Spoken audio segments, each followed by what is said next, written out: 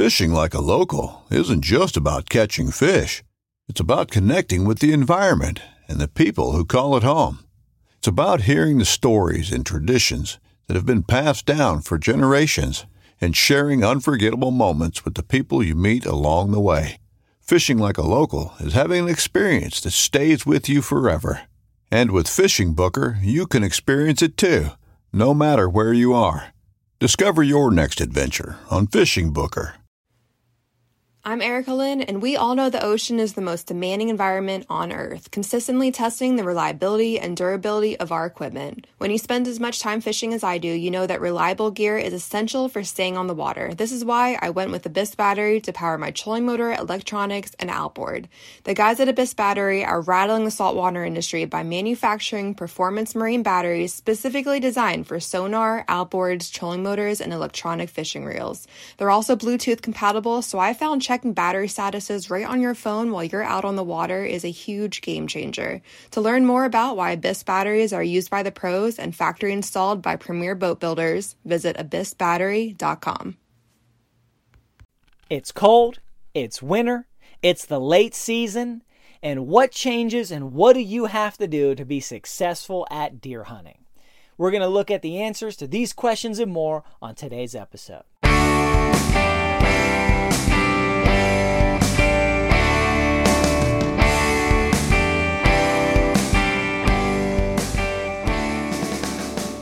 Hey, welcome to another episode of The New Hunter's Guide, the podcast helping new hunters get started and helping active hunters learn new things. I'm your host, George Kanitas, and today we're going to talk about late season deer hunting. Now, I'm not talking late rifle season, the second week. I'm talking about late season. I'm talking about after Christmas season. Maybe that's flintlock, muzzleloader, archery, shotgun, special firearms jurisdiction, whatever it is in your state and your management area. We're talking about late season hunting. What is going on in the late season and how do you have to change your game to be successful? Because at this point, the rut is over. Now, even the secondary rut is pretty much tapped out. There is talk about the third rut, phase 3, but that's pretty much tapped at the beginning of the year. The rut season is mostly done. Bucks are returning back to their home ranges, to their core ranges. Does are settling down. And most importantly, hunters are out of the woods. Not a lot of people hunt the late season. So you have a lot of opportunity here, and the deer are starting to settle down. Things are starting to quiet down. The deer are starting to settle down. Things are getting easier. There's less hunting pressure. Less deer getting shot at and spooked by other hunters. Things are starting to get quieter. So what do you need to do in the late season? Well, number one is food. Food is king in January, or whenever the late season is where you live. Once bucks settle down and they've pretty much given up on the last throes of the rut, they're hungry. They're tired and they're hungry, and they want to eat, and they want to eat as much as they can, and they want to build up their strength for the heart of the winter. So bucks are going to return to their core ranges, and they're going to be looking for food. And there's not much of it out there come January. There really isn't.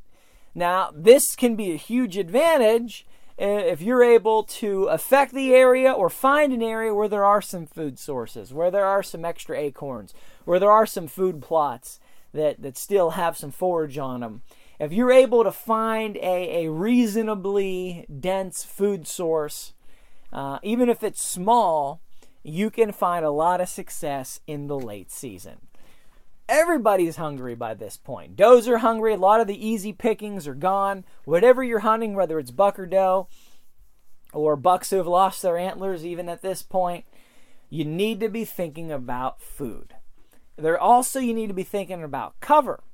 A lot of the cover that was in the early season has died down. Snow's brought it down. The woods are a lot clearer. They're more bare. So you need to be looking for where is there still good cover for bedding areas.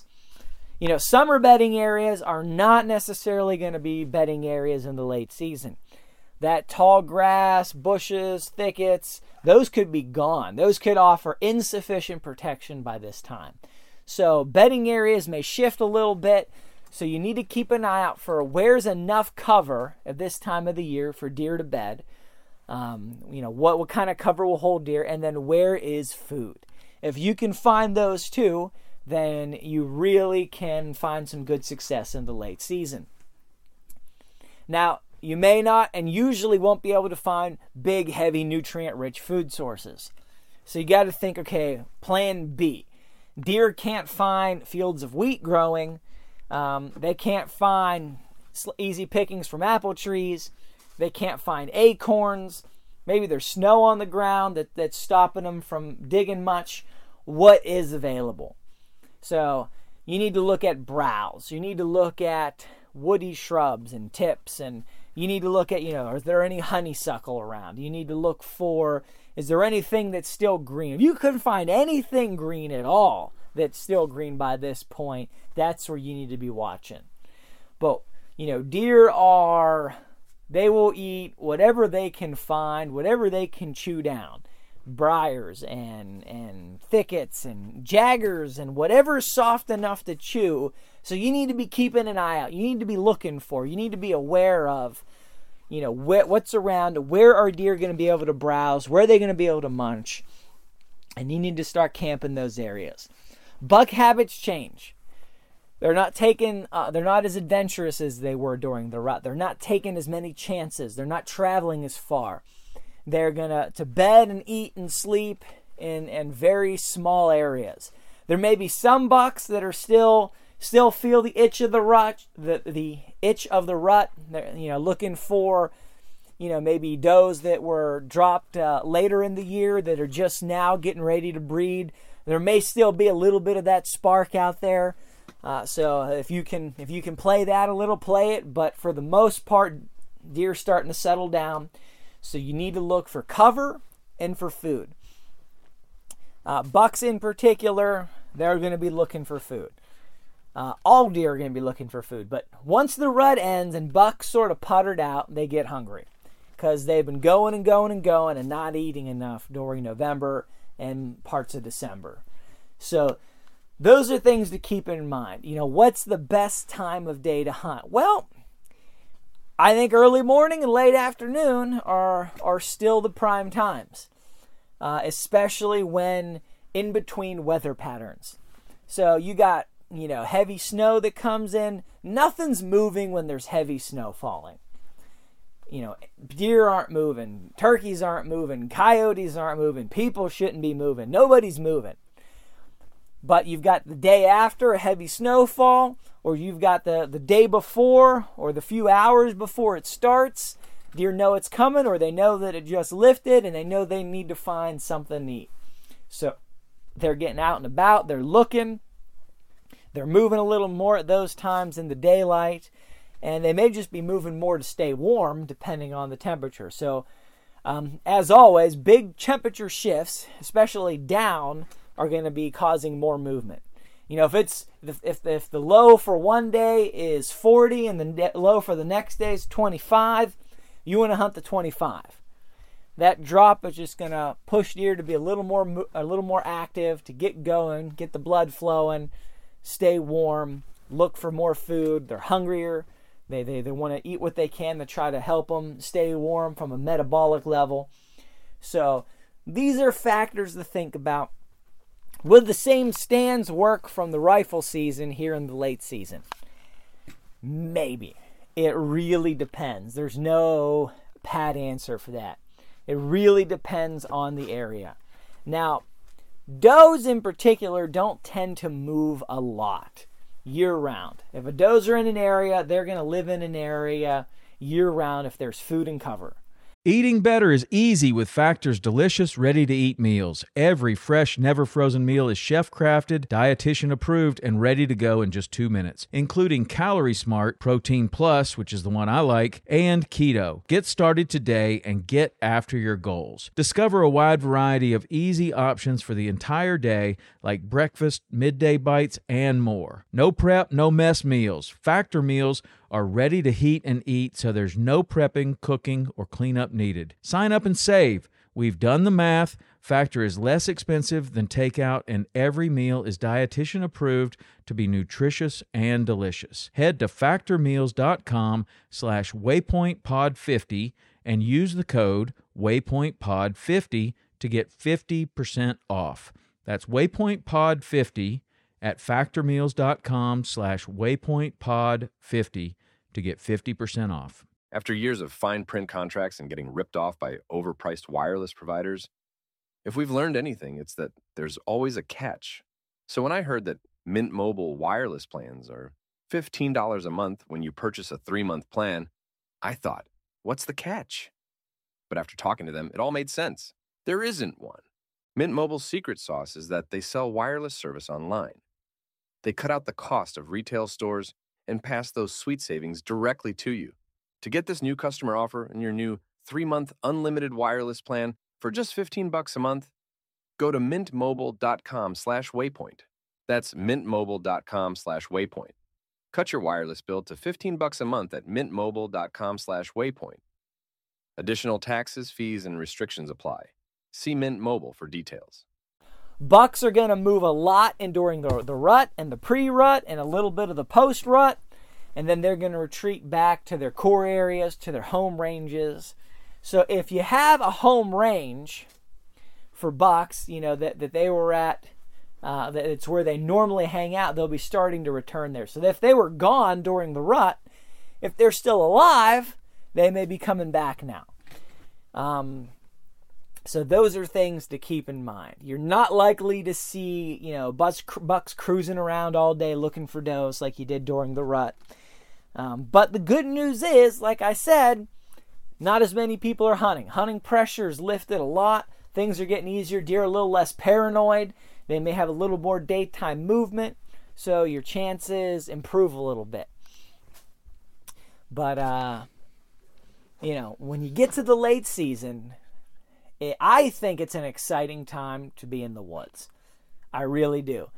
Because, one, it's quieter, it's clear, it's clean. Snow makes it easier to see deer. That can really help hunters. They're a little less paranoid. But two, it's just more time to be outside.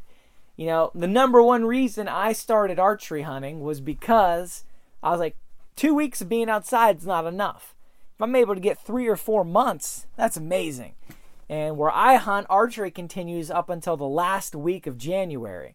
So it's literally a 4-month hunting season, which is phenomenal. It's exactly, it's everything I'd ever hoped it would be.